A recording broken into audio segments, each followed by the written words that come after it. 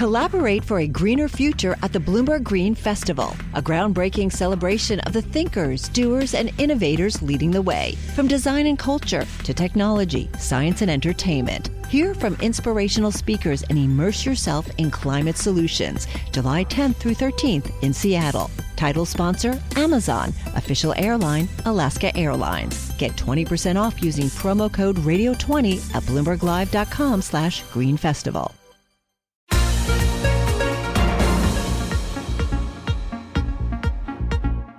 Welcome to the Bloomberg P&L podcast. I'm Pim Fox, along with my co-host, Lisa Abramowitz. Each day, we bring you the most important, noteworthy, and useful interviews for you and your money, whether you're at the grocery store or the trading floor. Find the Bloomberg P&L podcast on Apple Podcasts, SoundCloud, and Bloomberg.com.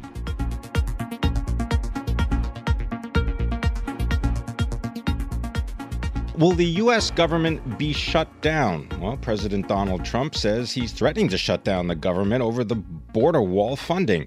Here to explain more is Steve Bell. He is senior advisor, the Bipartisan Policy Center. He's a former Senate Budget Committee staff director for Republican Pete Domenici, and that was in 1974 to 1986. Steve Bell, boy, that seems like ancient times, doesn't it? Well, it really does. Nothing is golden except in our memories, but those were much easier years than now. Explain how the contrast has informed your understanding of what President Trump said in Phoenix about shutting down the government and connecting that to funding for a potential border wall.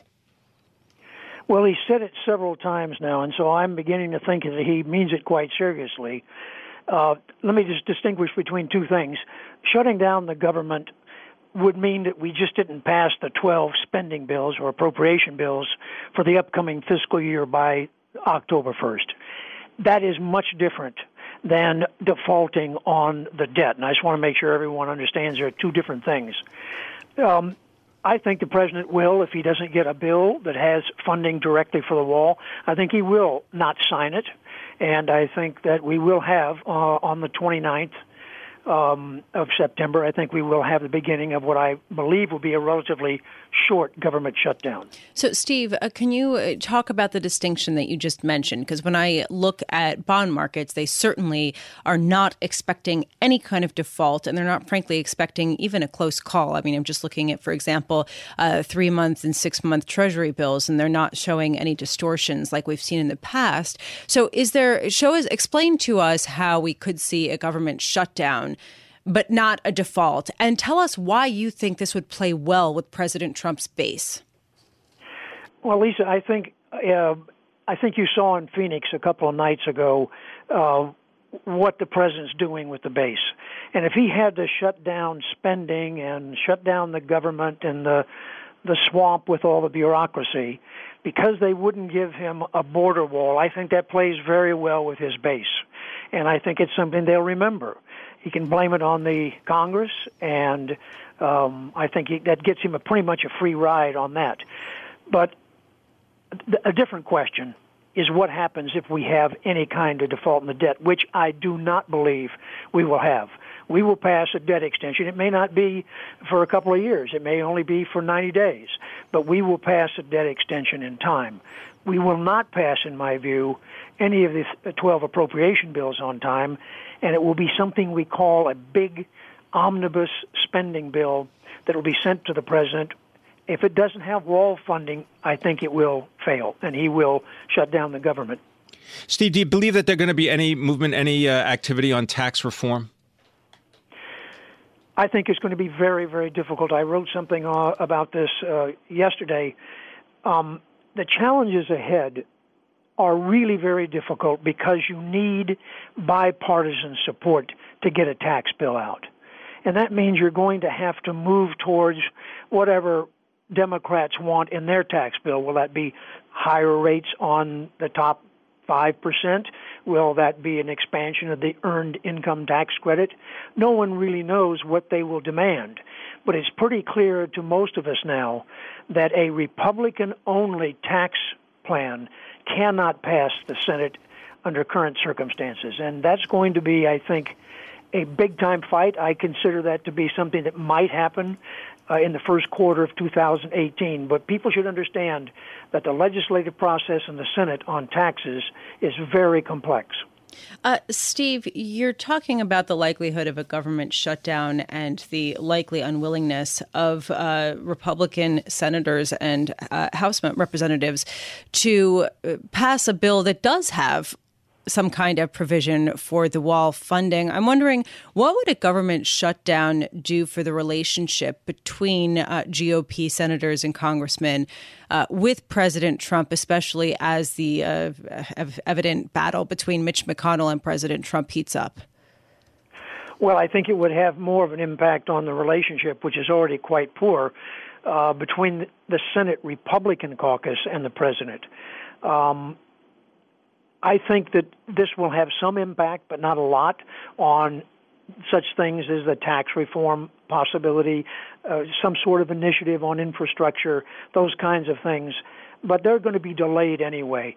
What bothers me more is if what I'm saying comes true, we have a government shutdown, the president blames the Congress and says it's all over the wall, that kind of stuff, that it will probably endanger him getting anything done that he wants to get done as far as sort of a big infrastructure initiative, spending more for defense, which I think already is a steep hill to climb. All in all, there are three people you ought not to make mad in this town. That's the intelligence community, and he's done that. And it's the FBI, and he's done that. And the third one is Mitch McConnell, because only Mr. McConnell's desire to have a tax bill to help his senators get reelected next year, only that one fact really helps the possibility of a tax bill passing. Steve, I just want to break in and just give you everyone this headline from Bloomberg that the smartphone maker HTC is said to explore strategic options. We'll get more details and pass them along. Steve, I want you to just continue because I'm sure you've got ongoing relationships, friendships in D.C. with lawmakers and staffers. What have you heard in their reaction to some of the president's comments about the border wall and in general about his relationship with the Republican leadership? Well, his relationship with the Republican leadership is quite strained.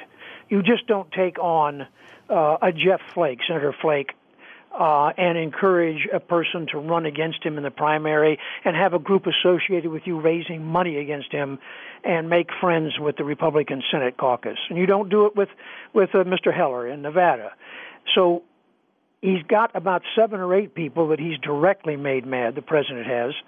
And in private, staff simply doesn't know how much real effort the president will put into a tax plan or into funding the wall.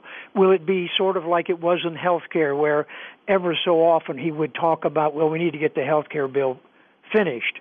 If we're going to get a tax reform bill passed by the first quarter of this coming year, then the president's going to have to devote all of his energy and all of his remarks towards that goal. Otherwise, there just will not be the momentum. In '86, when we passed the tax bill, remember, we had Reagan 100% behind it. We had Congress that had been negotiating behind the scenes for a couple of years, 100% behind it, and it was still tough to do. Steve Bell, thank you so much for joining us and for your insights into this. Steve Bell is Senior Advisor for the Bipartisan Policy Center, also a former Senate Budget Committee staff director for Republican Pete Domenici from 1974 to 1986.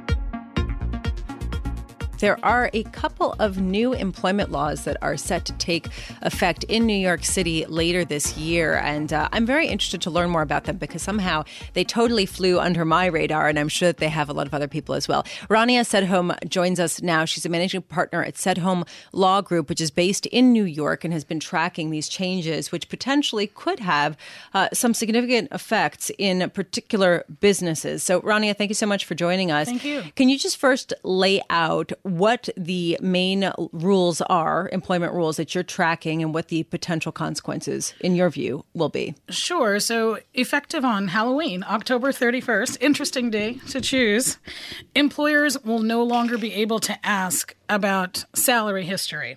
And the theory behind this is that by not asking about salary history, women and minorities in particular will fare better. Now, as a woman who is a minority, I want us to all fare better, but I just don't see how this is going to help us.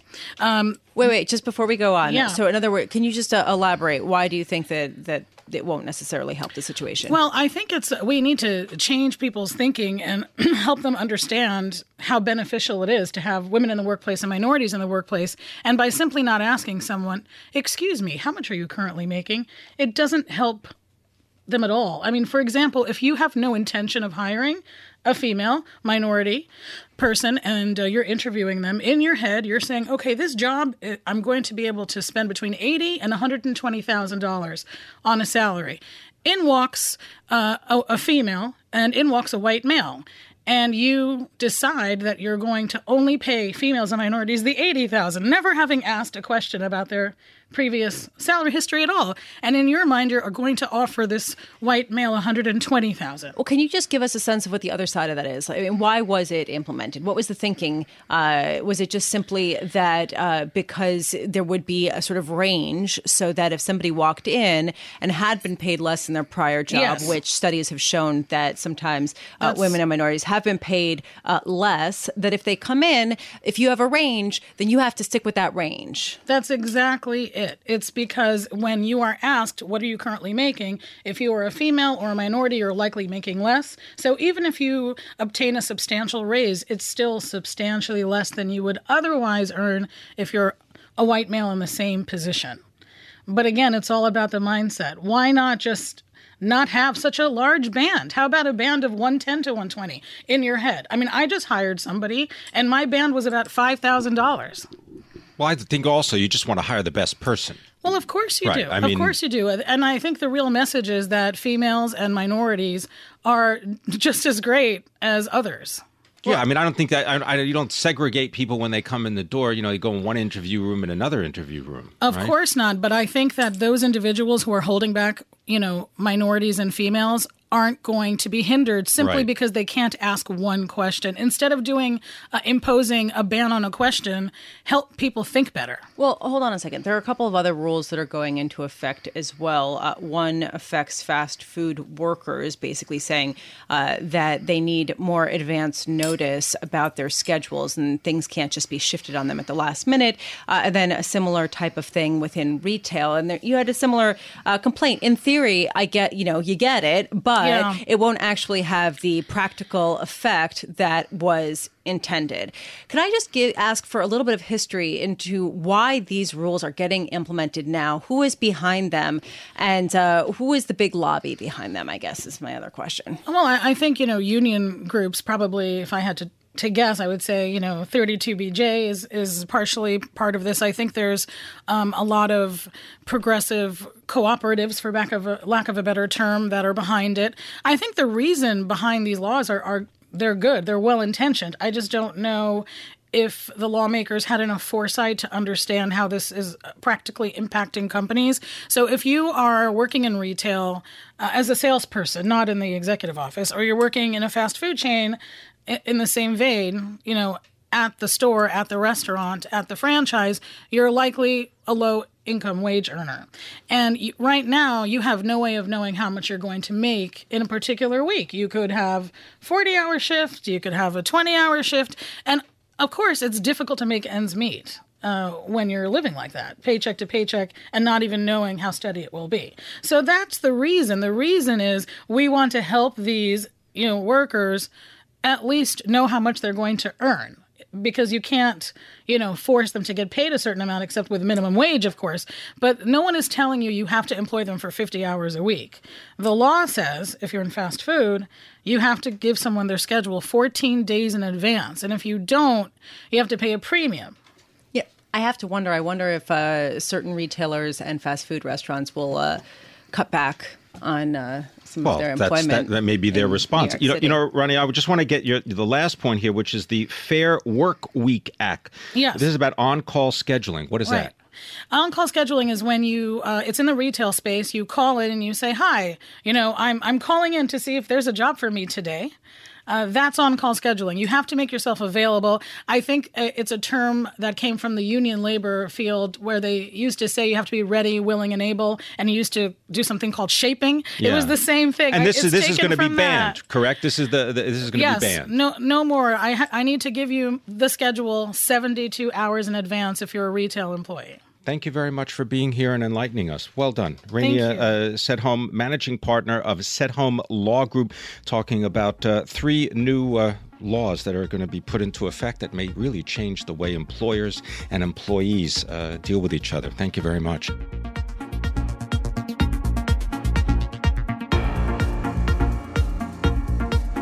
Hi, I'm Ron Kraszewski, Chairman and CEO of Stifel. Financial advisors, if you're not growing your practice, you're losing market share. Stifel is a growing, entrepreneurial, advisor-centric firm built for successful advisors like you. Imagine having the resources of the largest wirehouses and the support of the boutique shops, but none of the bureaucracy to get in the way of you serving your clients. At Stifel, it's your business, your book, your clients. I always tell the advisors we're recruiting, I want you to come to Stifel and double or triple your business. Most of them laugh and shake their heads, but I'm serious. Don't take it from me. Take it from Stifel's #1 finish in J.D. Power's 2023 U.S. Financial Advisor Satisfaction Study. So, there's a reason why 148 financial advisors joined Stifel last year. Come join us and find out why Stifel is the firm where success meets success. Visit www.choosestifel.com. Stifel Nicholas and Company Incorporated, member SIPC and NYSE.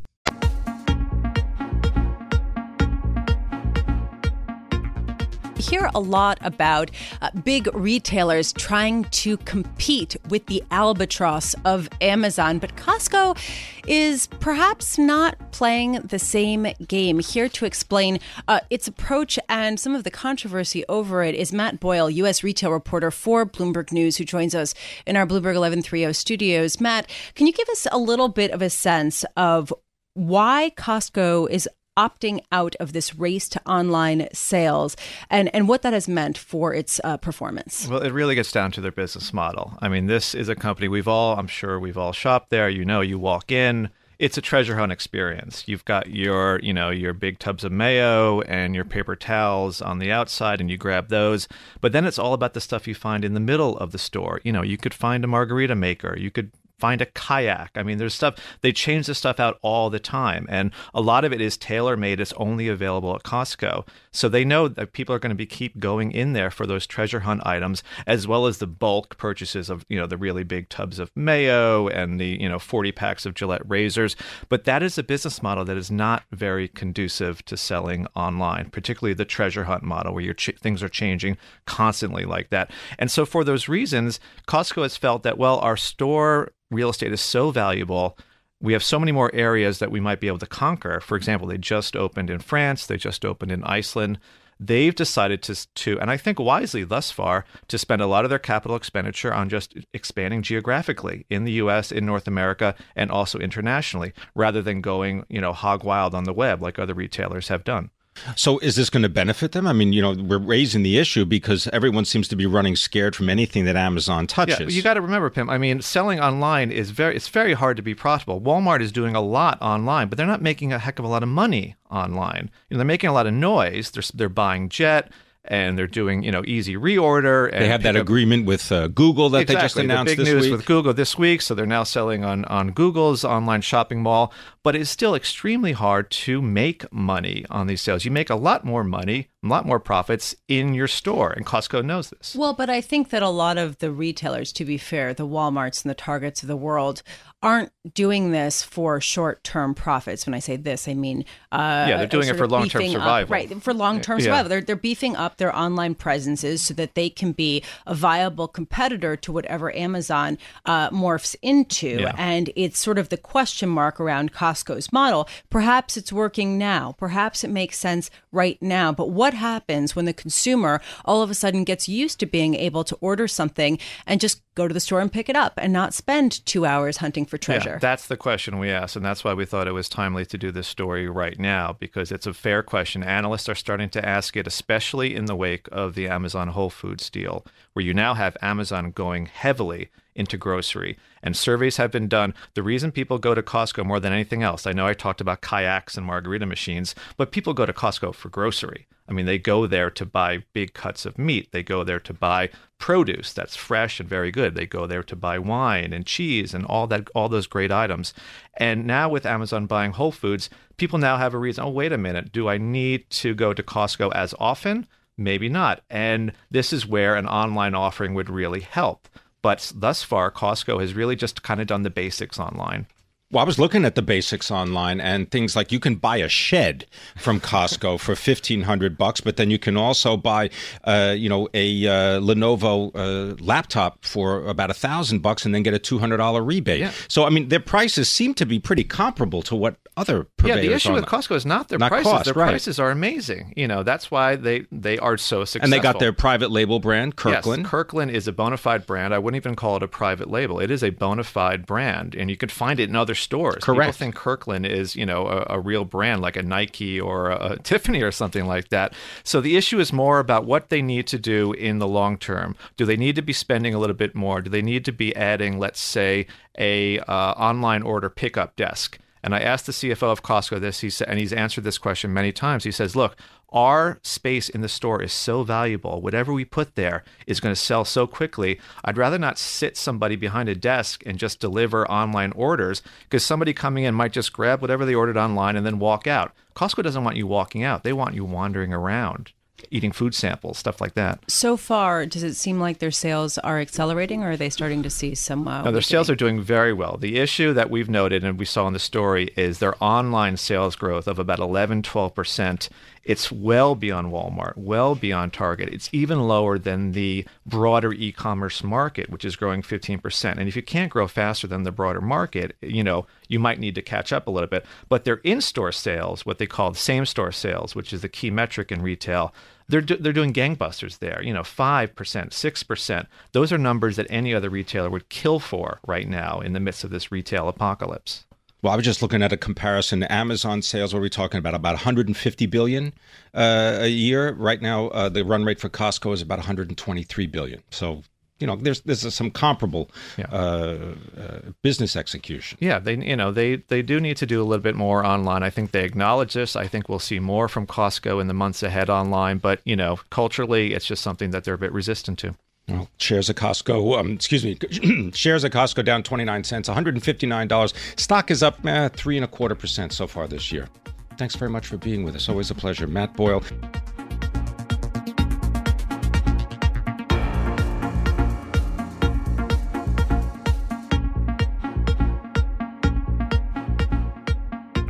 I want to bring in Stephen Englander, head of research and strategy at Rafiki Capital Management. He was formerly the head of G10 FX strategy at Citigroup. And Stephen joins us now. Stephen, what do you make of this ongoing trade, especially the idea that a lot of hedge funds are doubling down that the U.S. dollar will continue to weaken? Good morning, Lisa and Tim. Look, I think that a lot of things are changing here. In particular, what's different, setting aside the Trump election victory, which has mostly faded from the market, I think the big surprise is how persistent disinflationary shocks are at this stage of the business cycle. And the market is really debating how much necessity there is of the Fed to keep raising rates and how successful they're going to be at hitting their 2% inflation target. I think by contrast, the surprise in Europe is just how well the European economy, how fast the unemployment rate is dropping, how quickly things are improving there. And a lot of European officials, not necessarily Mario Draghi, but others on the governing council, the Bundesbank representative, for example, are looking at this and saying, why do we still have monetary policy settings at emergency measures? And it's this big long-term question mark about U.S. inflation and the beginning of this shift in ECB, I think that's moving markets more than the Trump trade. Well, Steve, I wonder if you could just explain a little bit about what value, comes from, let's say, these confabs like the Jackson Hole, Wyoming meeting and so on. I mean, it seems as though many investors, they're looking at the details of their investments. They're not necessarily, they're done with this big macro trade because we know what the future is. They're going to unwind the balance sheet, and then we wait for Mario Draghi to figure out when they're going to stop buying bonds.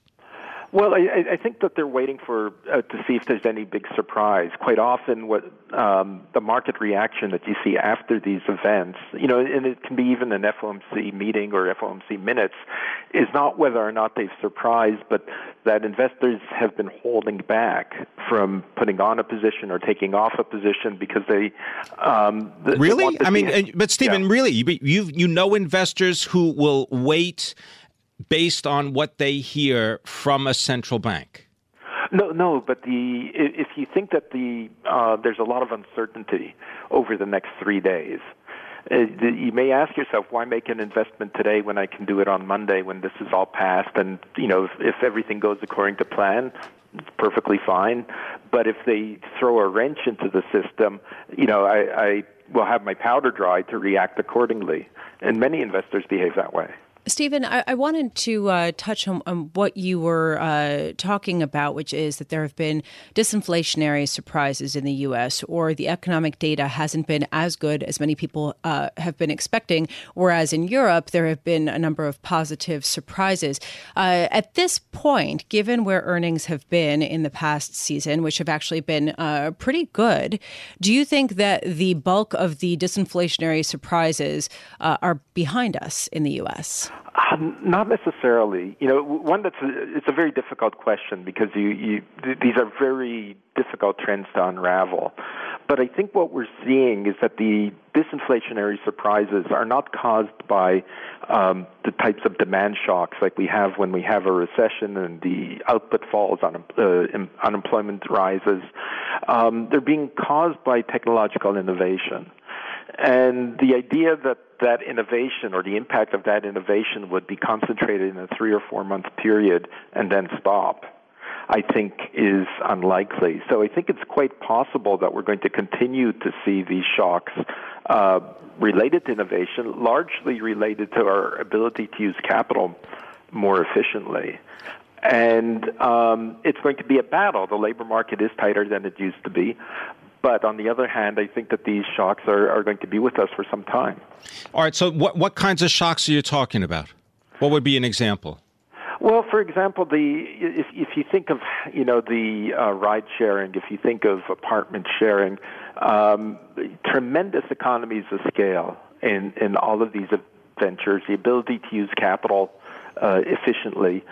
And that puts downward pressure on, these traditional sources, to hotels, whether taxis and so on. And we're seeing this in many areas. All right, we're going to leave it there. Thanks very much, Stephen Englander. He is the head of research and strategy at Rafiki Capital Management, based in New York. They are a cross-asset hedge fund. Thanks for listening to the Bloomberg P&L podcast. You can subscribe and listen to interviews at Apple Podcasts, SoundCloud, or whatever podcast platform you prefer. I'm Pim Fox. I'm on Twitter at Pim Fox. I'm on Twitter at Lisa Abramowitz1. Before the podcast, you can always catch us worldwide on Bloomberg Radio.